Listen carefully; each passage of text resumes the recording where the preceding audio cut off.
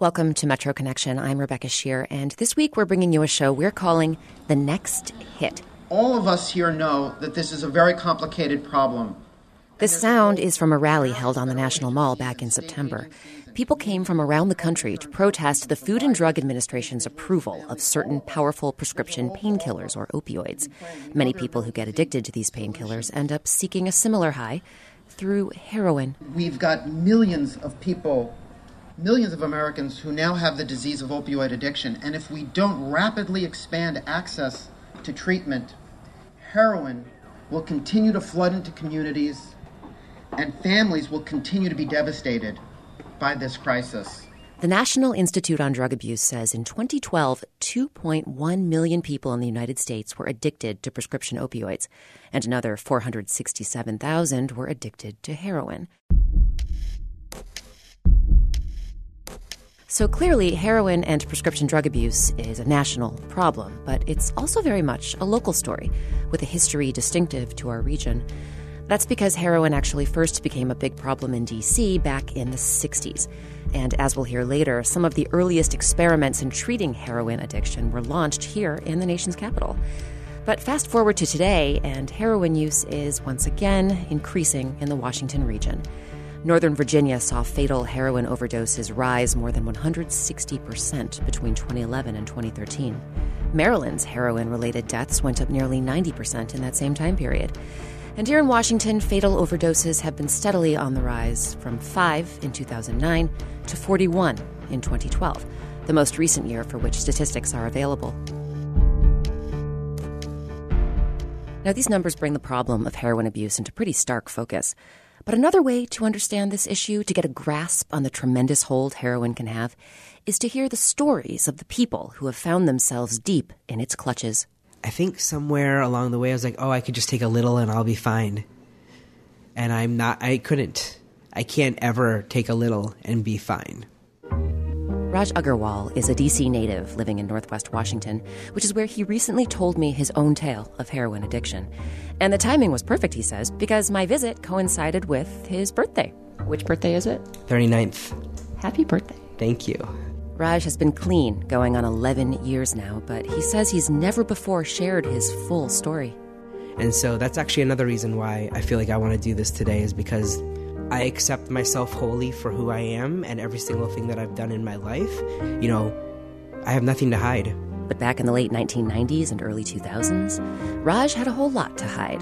He had a serious girlfriend at the time. She's the love of my life. She's just been so good to me. He had parents living in town. I'm a first-generation Indian American. And so, yeah, both my parents came here from India in the 70s. And he'd founded his own startup business. A company that helps socially responsible businesses and progressive nonprofit organizations with their marketing and communications. Has sort of social consciousness always been a big part of your life? Consciously and unconsciously. I always knew that I wanted to do good in the world. But every day, multiple times a day, Raj was getting high, snorting heroin. I was basically a functioning addict. As soon as the coast was clear, I would go out and get high, especially when the addiction was really bad. And I just had to. So when it came to his girlfriend? We felt so strongly for each other, but I started lying and deceiving. As did he with his parents. I remember sometimes using at home in my house and my dad knocking on the door and me either pretending to be asleep or leave me alone. But I was just in there, like in this small little room, just getting high. As far as his job went, I would be getting high and definitely, working on whatever it is that I was working on. I was doing graphic design at the time, so then I would feel that I would have to get into a certain state in order for me to do my best work. Raj got hooked on heroin like so many other people do, through a gateway drug. I started smoking weed back in high school, and I did it primarily because I had some friends around me, and that's what we did. And over time, I think I continued to use because it would make me feel different. It would help me to enjoy more of my human experience. And it was a completely different way of perceiving the world than the way I had been brought up and was told for a long time that you shouldn't do these things, they're bad for you, et cetera, et cetera. So we would often be using different types of drugs. A lot of marijuana smoke, and sometimes people would have something different.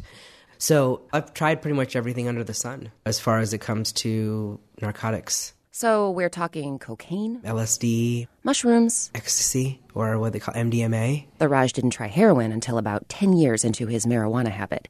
He and his buddies had been hanging out doing pot when one of them turned to Raj and said, "You should just try this thing." That thing was heroin. And I'm like, okay, so I just tried a little bit of it. And it took a little while for it to take hold, but it definitely was a very enjoyable experience. When you say an enjoyable experience, can you describe the sensation? It didn't happen maybe the first time, but it happened a number of times after that. I just was able to attain this state of what I thought was normal. I never really felt normal. People would tell me, like, maybe this is how somebody's supposed to be or this is how they're supposed to act. And in fact, I used to not only do heroin, I used to do other drugs with it, including cocaine and some other things. I would find a perfect concoction to give me the exact feeling that I wanted for an extended period of time. So when you weren't using, were you anxious? Were you stressed? What was sort of off that seemed to be balanced out by the drug? I would be anxious sometimes. I would be stressed. More importantly, I might not just have been happy.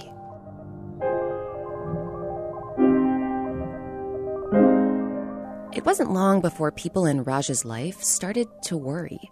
People would say that sometimes I showed up and I'd be talking and my eyes would be like rolling to the back of my head. His mother was in denial. And my dad knew, but he didn't know what to do about it. So my dad would always say to my mom, you know, I think that he's using drugs or something like that. And my mom said there's no way that he would be doing that. Some friends knew of his drug use, but they were getting more and more freaked out by his increasingly complex concoctions. I remember one time a friend came over and he saw, like, on the table I had like 8 or 10 different things, and he knew at that point, like, I was not moving in the right direction. Then there was Raj's girlfriend, that love of his life. She eventually learned he was using and convinced him to enroll in an outpatient rehab program. So for a little while, Raj was actually clean. And then this guy showed up at my house who was an old friend. And he's like, you can just do this right now and nobody's going to know. And so we went into his car and I got high and nobody knew except for me.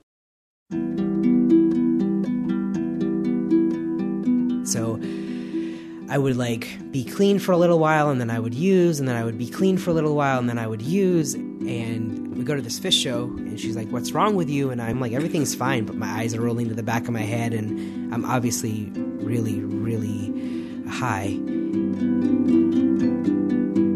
And we eventually come back from this concert and she's like, we really need to talk. And she comes over because we had been trying for months to maintain this, and I try not to get high and whatever.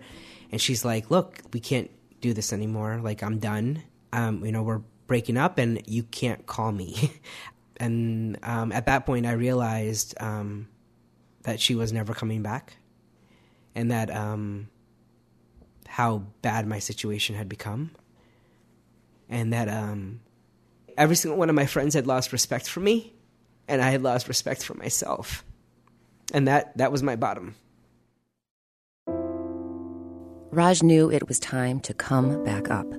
He went cold turkey and spent a year attending 12-step programs every day, sometimes twice a day. And I ended it by promising myself that I would go on this Hindu pilgrimage in India, this thing called Vaishno Mata, and it's a 13-kilometer hike up a mountain. And I promised that if I made it that far, that I would go on this trip. And so I went on the trip. And that trip, he says, filled him with what he calls seeds of positivity and understanding and compassion for myself and for others.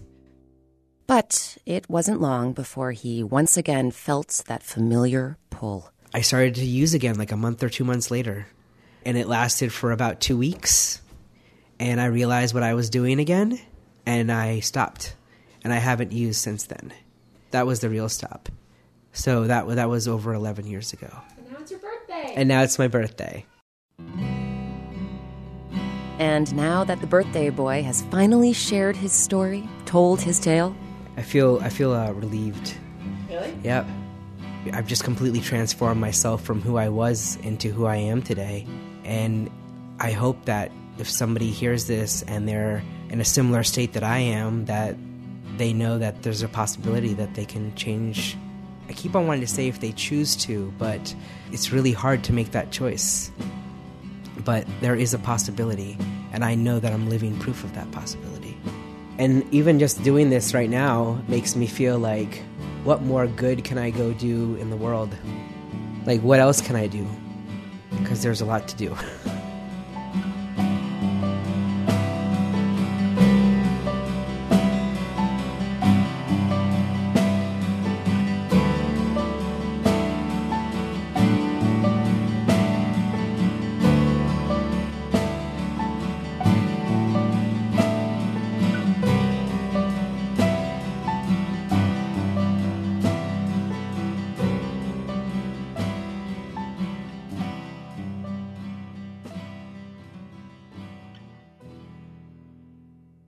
We'll head across the district border now to Maryland. It's hard to know exactly how many people are using heroin in the Old Line State, but one way to get a sense is to look at the number of people admitted to state-sponsored treatment programs.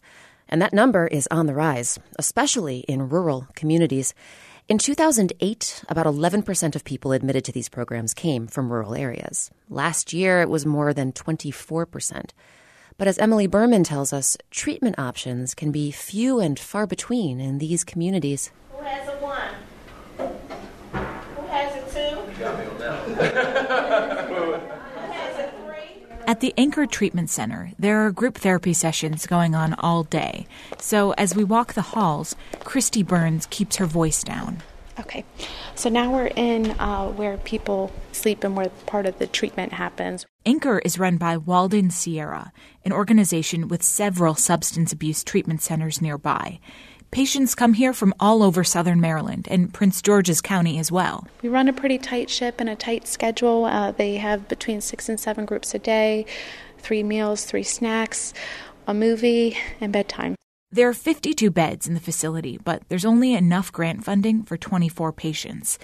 There's typically a wait list of 50 to 70 people trying to get one of those spots. Some of the unfunded beds are used in a halfway house program, and the rest sit empty.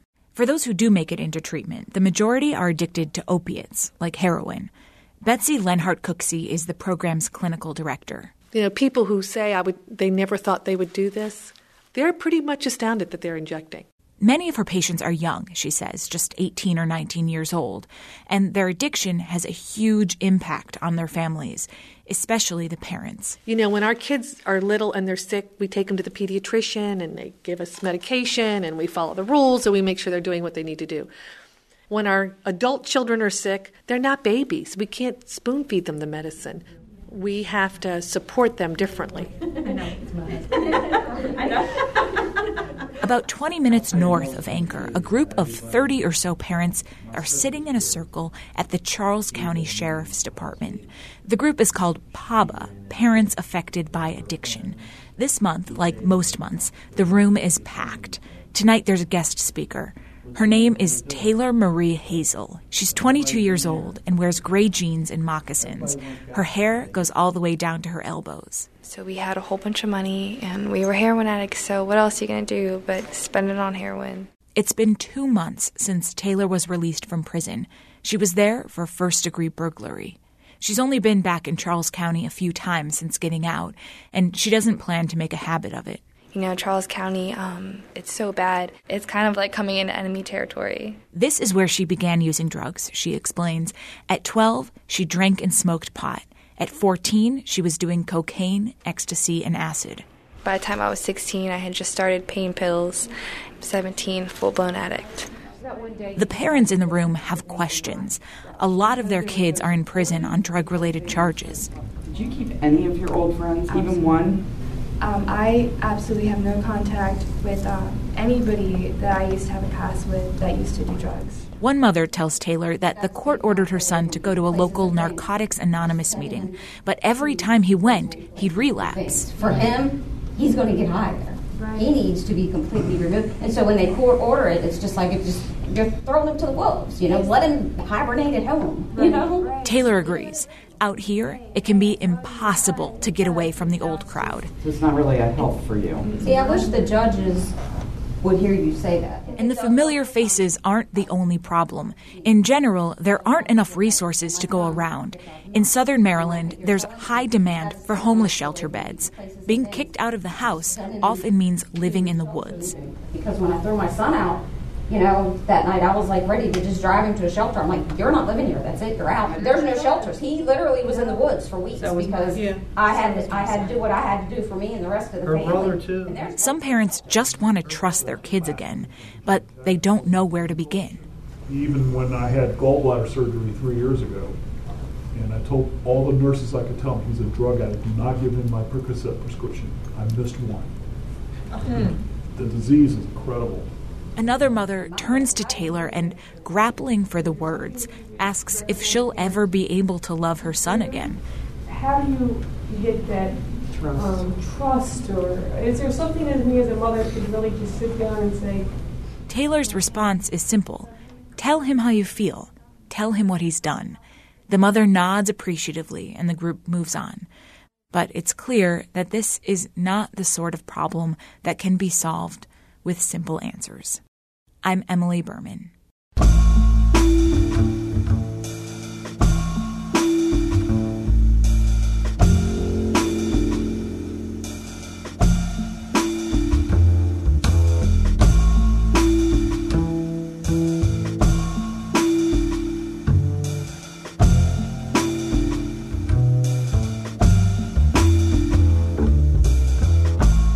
Time for a break, but when we get back... People can't imagine that people would come from all over the world to learn from a program that was in the D.C. government, especially a drug program.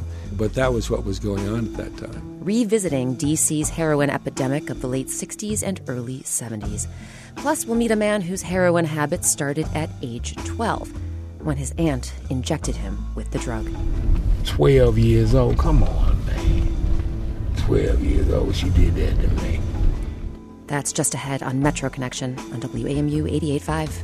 WAMU News coverage of labor and employment issues is made possible by your contributions and by Matthew Watson, in memory of Marjorie Watson.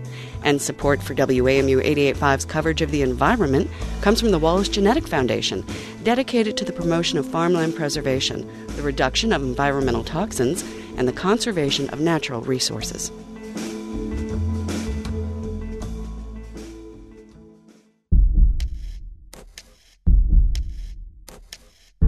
Welcome back to Metro Connection. I'm Rebecca Shear, and we're calling this week's show The Next Hit as we explore what's happening with a certain drug here in the D.C. region, heroin.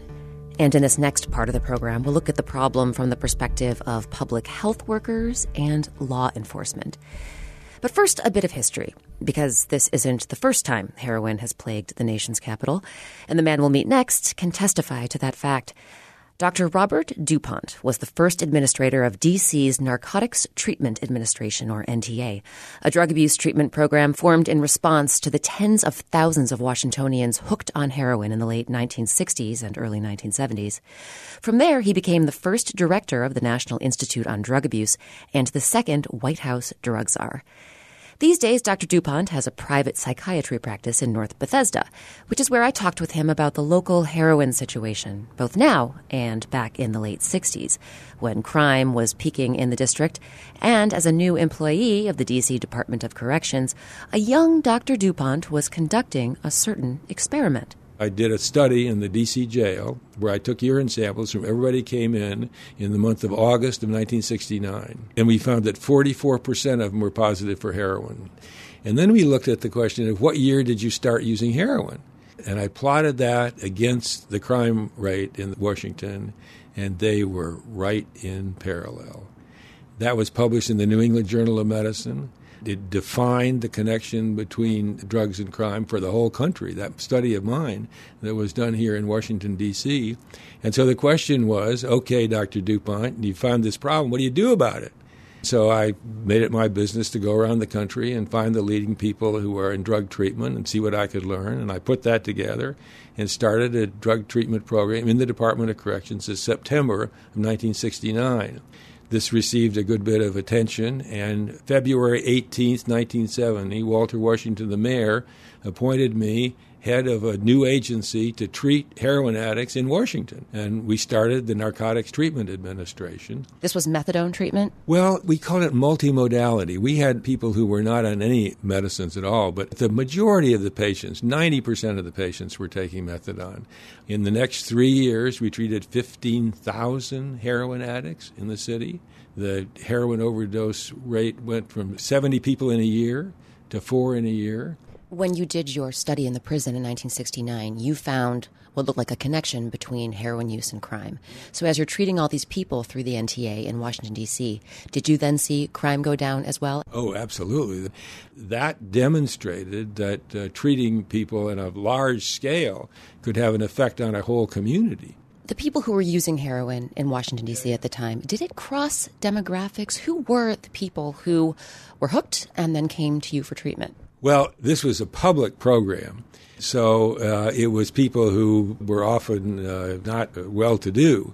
And because of the issue of relation to crime, a lot of them came from the criminal justice system. So they were young, mostly black, mostly involved in criminal behavior, so they had a lot of criminal things. But it's important to realize that even then, there were middle-class people, there were, everybody wasn't black by any means, but that was the dominant type. We had sections of the city where 25% of the young men were heroin addicts. So you moved to the federal government, you became the second drug czar. How would you compare what was happening then with what is happening now? The situation now could hardly be more different. We're no longer talking about a sudden new epidemic. We're talking about something that has been going on for a long time and constantly changing. And the big new development is that starting in the 1990s, American medicine discovered or decided that pain was being inadequately treated in the country. And so what doctors were trained was, if you give opiate medicines to somebody who's not a drug addict for pain, the person will use it as a medicine, not be addicted, they'll be just fine. No, it was not entirely wrong. There was something to that. But when I was in medical school in the early years, the only people who got prescriptions for opiates were terminally ill patients, mostly in the hospital. So all of a sudden, you get this dramatic change of belief, of intention. And, of course, it was reinforced by the pharmaceutical companies. Those became very lucrative medicines. There were a lot of people going around teaching doctors how to do this better. And that came to haunt us, to have a destructive effect that is seen most visibly in the overdose deaths rates, which the Center for Disease Control came to label this an epidemic, to use the same word.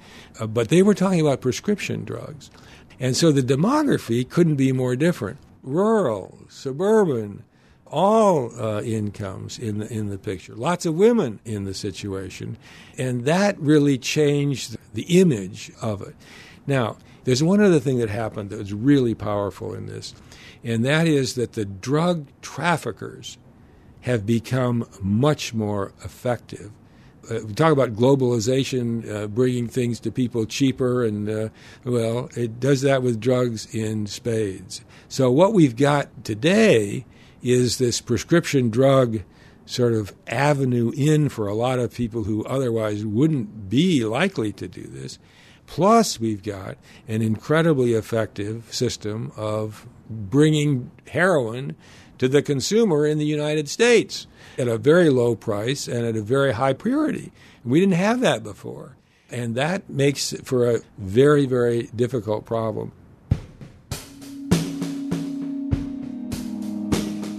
That was Dr. Robert DuPont, former White House drug czar and head of D.C.'s Narcotics Treatment Administration. Since 1978, he's served as the founding president of the Institute for Behavior and Health.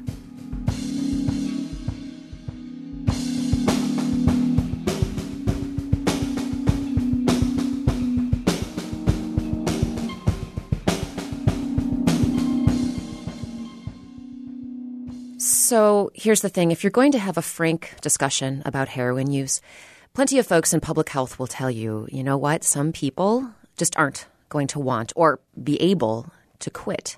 And here in D.C., that's led to the creation of needle exchanges.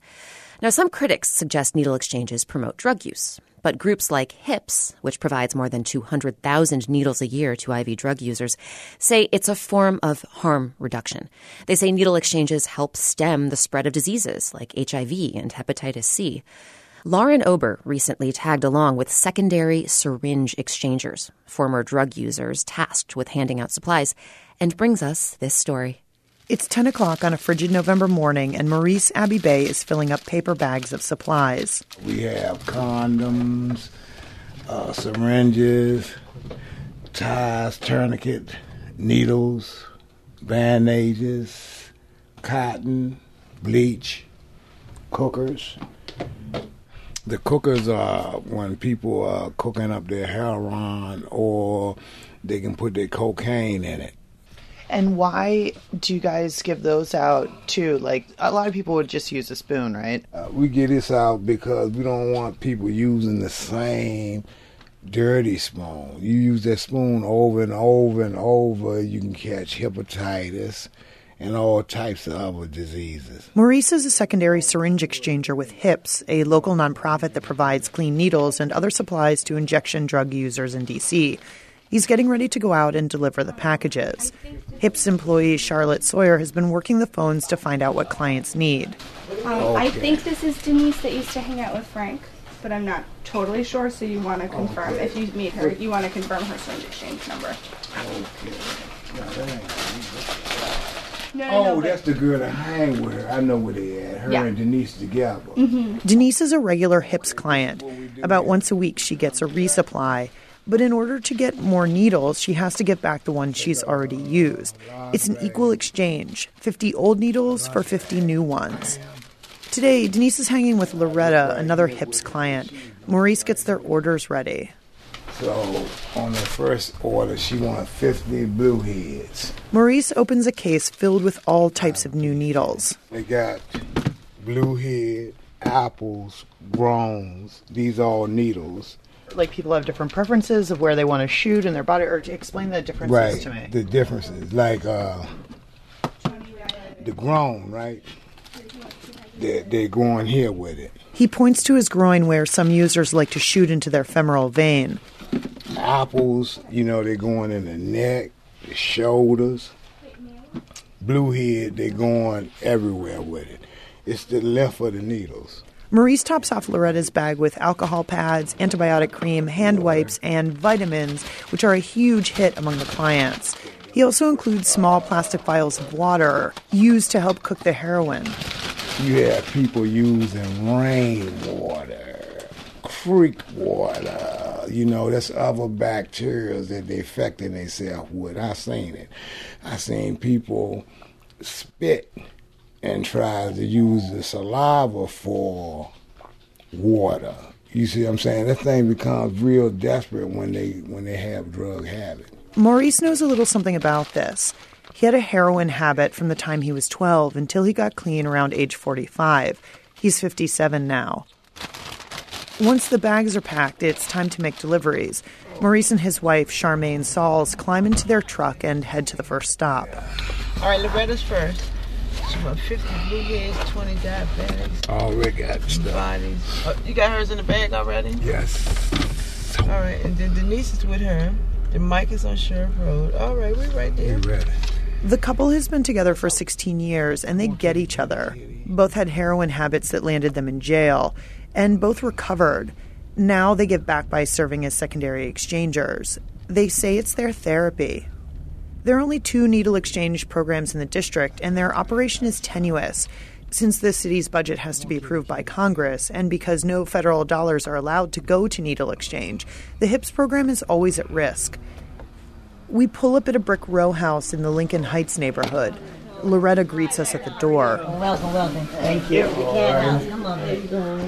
Her house is full of stray cats, but it's tidy. She walks Maurice into her cramped dining room.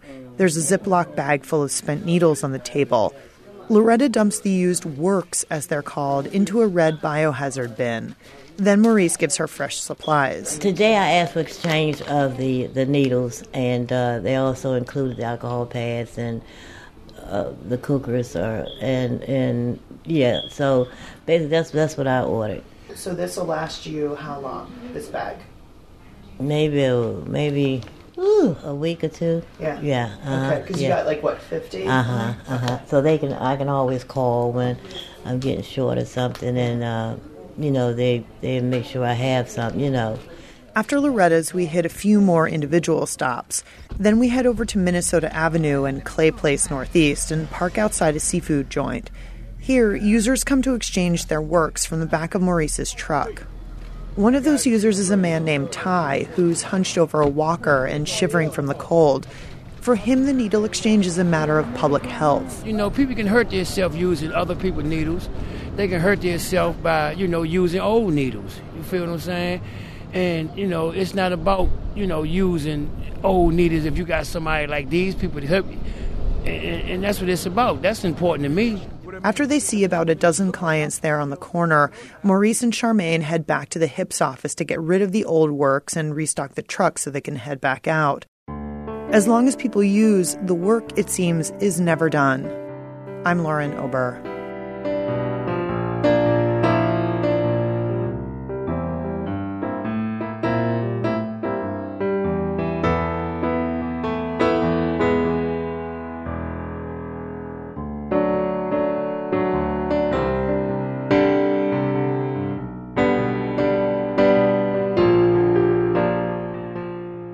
So far this hour, we've heard about heroin use in the district and in Maryland, and our next story takes us to Virginia. Last year, a 16-year-old girl died in Virginia after ingesting heroin, and this month, the D.C. dealer who sold it to her was sentenced to 25 years in prison. Holding drug dealers accountable is one part of Virginia Attorney General Mark Herring's heroin and prescription drug abuse strategy, launched in September. Lauren Landau reached Herring in Richmond, and as he says, the issue is affecting all regions of the Commonwealth. Could you describe in your own words the scope of the heroin problem in Virginia, specifically in Northern Virginia? About this time last year, I started seeing some stories come up about the heroin problem, that it was on the rise, and that the heroin that was out on the streets was very potent. And one other thing that really struck me was that it seemed like it was crossing a lot of different divides, geographic divides, economic divides, and cultural divides, and it wasn't just an urban problem, it was in rural and suburban areas, and that it was growing and getting worse. According to the chief medical examiner in Virginia, more than 800 Virginians died from drug overdoses in 2012, with heroin overdose deaths nearly doubling from 103 in 2011 to 197 in 2013. Every region of the state experienced an increase, including in Northern Virginia, where there was a 164% increase in heroin fatalities. Wow, those are some startling numbers. Now, I understand in these overdose emergencies, there is a drug that can save lives. What are the legal issues that police departments and first responders have to consider when they're looking at using this? Right now, there is a pilot project in Virginia where a few jurisdictions are allowed to have the naloxone administered by the first responders. And not only in these areas, but I think also in some other states where it's been employed, it has been successful at stopping overdoses where the effects of an overdose are immediately turned around. And we're looking at introducing some legislation, or talking to some legislators about introducing legislation that would expand that program. I know that you rolled out this heroin and prescription drug abuse strategy back in September. What are some of those efforts that you're hoping to make? What laws might you want to introduce in an effort to fight this problem? For that matter, what laws do you have that you can work with now? Well, it's going to take a lot of different strategies and a lot of different agencies and people in communities working together to get it turned around. We have already stepped up prosecutions and enforcement against the dealers and the traffickers who would put this poison out on the streets, and we're working with the U.S. Attorney's Office and prosecutors around the state to do that. But the prosecution is only one piece, and in order to really turn this problem around, it's got to be coupled with a very strong and robust education and public outreach effort. Education and prevention are going to be huge parts to this so that young people and young adults know the dangers of this. There was a case just last week that really highlighted how some younger people can be vulnerable. And I understand that part of your effort is going to be to prioritize heroin fatality cases. Is that part of what was going on here with this Antoine Thorne conviction? It is, and that's an example of how we are stepping up our prosecution efforts against the traffickers and the dealers who would put these dangerous drugs out on the street and in the hands of people and users. And in this particular case, the dealer was sentenced to 25 years in prison after there was evidence that linked the drugs that he sold to the death of this young woman. And these are the kinds of efforts that we've got to get implemented around the state. Education and prevention is a big piece of it, as well as tougher prosecutions against those who would sell the drugs and put them out on the street. And one of the legislative proposals that we're going to make is that we have a tougher drug-induced homicide law so that these dealers know if they start selling these drugs and it results in a fatality, we will hold them accountable. And I understand that there's also an effort to introduce some Good Samaritan laws. How can that help? A lot of evidence shows that those who are right around someone who is having an overdose oftentimes don't call 911 or for medical help out of fear that they may be arrested for possession. So it's a limited kind of immunity that would help encourage someone who is in the presence of another who's having a drug overdose to contact 911 or call for emergency help to help save a life. And we think that's one of a number of strategies that will help. What's your goal? Where do you hope to be a year from now or maybe 2? What we want to do is turn the tide against prescription abuse and heroin. And we don't want one more parent to have to bury a child or one more child to lose their mom or dad because of opiate abuse. That was Virginia Attorney General Mark Herring speaking with Metro Connections' Lauren Landau.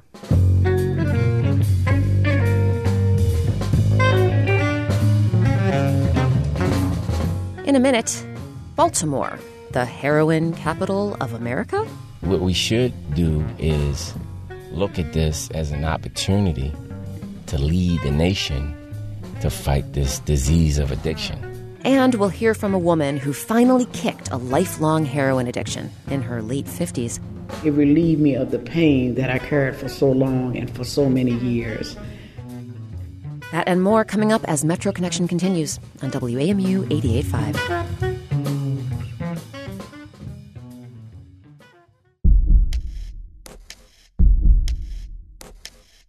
Welcome back to Metro Connection. I'm Rebecca Shear. This week we're looking at heroin use in the region with a show we're calling The Next Hit. In just a bit, we'll find out how people in Baltimore are responding to their city being designated the nation's heroin capital. First, though, a look at what might trigger drug use in the first place. Does it have something to do with how our brains are wired? Or is it more about the experiences we have at a young age? Well, for years, researchers have been finding a strong relationship between drug abuse and child abuse earlier in life. A 2004 study published in the American Journal of Drugs and Alcohol Abuse said, in no uncertain terms, preventing child abuse may well be the most powerful means of preventing substance abuse. And the relationship between physical abuse and drugs may also work the other way around. Another study showed that women who abuse drugs are 3 times more likely to experience partner violence in their lifetimes than other women. Tatiana Safronova introduces us to one woman who battled heroin addiction for more than 40 years. For her, quitting the drug also meant ending a cycle of sexual violence. And a word of warning that this story contains some graphic descriptions of abuse. As a child, Teresa Dorsey lived in a house with a monster, her father. I never really got to know the man, other than as a sex partner. That was it.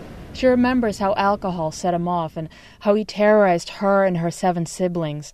He would beat her older brother John, and when he was done, he turned to Teresa and raped her. No one stepped in to help. So Teresa came up with an escape plan for herself and John. I stole 2 bicycles because him and I was going to run away from home. And I did because I didn't want to see him abuse him anymore. I think we was about 9, 10 years old. And I said, come on, let's go. And he said, where you get these bikes from? I said, don't worry about it. And we riding and we riding. And we was going across the Eastport Bridge. And as we was crossing the bridge, the police say, there they go. And the police came and took us and took the little bikes put us, and locked us up. Man, you know the beat down we got when I got home. You know, my mother took her fist and beat me so bad. All I wanted to do was run away with my brother because I got tired of my dad, seeing my dad treat him like that, you know. Teresa slept in school, exhausted from staying awake at nights, dreading her father's abuse. Then she dropped out altogether. She was drinking by the time she was 13. By 17, she was pregnant, married, and happy to be out of the house. The marriage lasted fewer than 5 years. She says it was marked by violence, fueled by her husband's drug and alcohol use. All the men that attracted to me were abusive. I think because of my low self-worth, and I just felt like, let me put it to you this way, I got sex confused with love. That's what I did. That's what I did. The drinking led to pot, PCP, acid. Then in her early 20s, Teresa tried heroin at a party. It was like, wow, the perfect painkiller. And from there on out, I just constantly used. Because when you stop, that pain comes back. The pain just grew. By 25, Teresa had 2 children, a girl and a boy. She gave the former her own name and called the boy Theodore. Addicted to heroin, she left the children with family and spent days getting high. When she had no money, she traded sex for drugs. Okay, now you're neglecting your children, you walked off, you left your kids, you've been to jail, went out here, you took something, you stole from your mother, you stole from your brother, they looking for their money, you spent their rent money. Now you piling more guilt and more shame on top of what you're already carrying, and it just weighs you down. It just really weighs you down. Teresa tried many treatment programs over the years and found short periods of stability. At one point, she ran a catering business and earned her high school diploma. She even went to Howard University and became a certified addiction counselor. But she always went back to using. I just didn't know how to stay clean. In 2011, Teresa hit bottom. She was being evicted from her condo in Anacostia. She had nothing left but one small pink suitcase. It held her clothes, her certificates, and her degrees. What saved her, Teresa says, was a treatment program on O Street Northwest called So Others Might Eat. She found a meal when she was hungry, and eventually people with whom she could get to the bottom of her addiction. She now has a pastor, a therapist, and a psychiatrist she can call. Because for once in this little girl's life, somebody hears her. Somebody hears this child that's been wanting to speak out for so long. For once, somebody actually hears this little girl. 3.5 years later, at age 62, Teresa is still clean. But she sees drug abuse running its course through the family. Her daughter, Teresa, went on to abuse heroin. Even as a mom, I wish I could get sober for her. I could just take the sobriety I have and just somehow or another just take it and put it in her and she'll get clean. But that's not going to happen. At 45, the younger Teresa is in and out of jail. She has 8 children and lives in Baltimore. I'm Tatiana Safronova.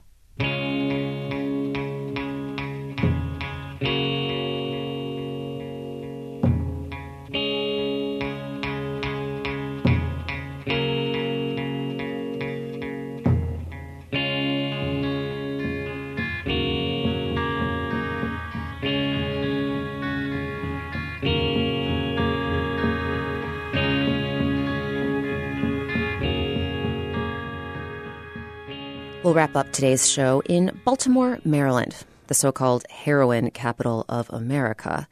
At least that's what National Geographic called the city in its recent documentary series, Drugs, Inc.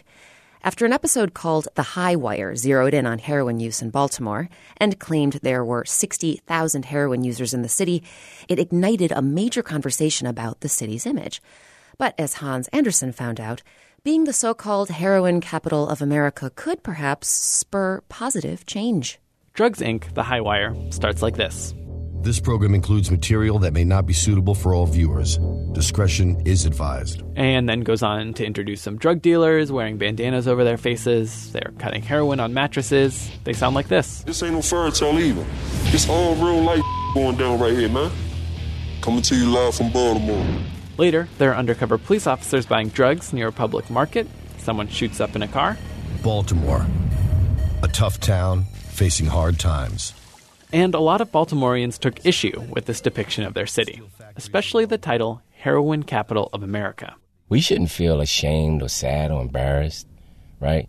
What we should do is look at this as an opportunity to lead the nation to fight this disease of addiction, right? Instead of burying our heads in the sand and acting like it don't exist. This is Kevin Sherd. He grew up in Baltimore. Around 16 years old, I started dealing myself, dealing drugs. Never used drugs. That wasn't never my thing. But by age 23, I was making $20,000 a day in West Baltimore selling heroin on the streets. He started trafficking drugs into the city. And of course, I ended up spending almost 12 years in federal prison and California prison, which I should have. You dealing drugs, there's a price to pay for that. Sherd left that federal prison in 2006, and today is the president of the Do Right Foundation, which he co-founded. He also wrote a memoir called Lessons of Redemption. He thinks that there should be a larger conversation about the term Heroin Capital of America. When you ask him about that dubious claim that there are 60,000 heroin users in Baltimore, we can argue all day about the numbers and how many addicts there are, and we'll never know for sure the exact number, but we all know that there's a problem. So my whole thing was, okay, so if we got X number of addicts in Baltimore, then where are the kids of these addicts? Sherd focuses on children of addicted parents and prevention education. He's been traveling around and sharing his own story. His father was an alcoholic, and he sees addiction being passed on from generation to generation. Well, growing up here in Baltimore, it hasn't changed. I mean, it's been bad for 25 years. He tells kids it's not an easy get-rich-quick scheme. When you do prosper, it's going to be temporary. It ain't going to last forever, right? I sold dope and made a lot of money. I couldn't put that money in any banks. I couldn't go buy stock with that money. I couldn't put that money in a retirement account. You know what I mean? So this is way bigger than that. And that's what I try to educate these kids on. It's much, much deeper than just the money. The city is doing something about heroin use, though. About a month and a half after that National Geographic documentary aired, a heroin task force was announced. Heroin was around before the crack cocaine epidemic, and it has continued to rise over the last, 20-plus years. Christina Trenton is the vice president of program operations at Behavioral Health Systems Baltimore. It's a nonprofit that essentially works for the city. We see that showing up in our treatment admission numbers. And the numbers of individuals that present for care, identifying opiate use, specifically heroin, as their primary substance of dependence. The Heroin Treatment and Prevention Task Force was created by Behavioral Health Systems. We recognize that if we don't kind of come at this from several different fronts, in that we understand the problem and understand how to respond to the problem, that without doing that more thoughtful work, we are just kind of doomed to stay in this continued stasis, really. The task force is about a month old, but members hope to get recommendations to the city government by next July. Right now, they're focusing on surveying clinics, talking to community members, and figuring out the scope of heroin use and treatment in Baltimore. But until next July, there are people like Kevin Sherd. He's trying to start a larger conversation. Getting involved in the drug game at a really young age, seeing people dying on the streets, seeing people overdosing on the streets, seeing people dying in jail. It just gave me a really different perspective on the heroin epidemic. And he hopes Baltimore will lead the way in the fight against heroin addiction. I'm Hans Anderson. You can find a link to that original National Geographic documentary on our website, metroconnection.org. We also have information on the various treatment programs mentioned during today's show. Again, it's all on metroconnection.org.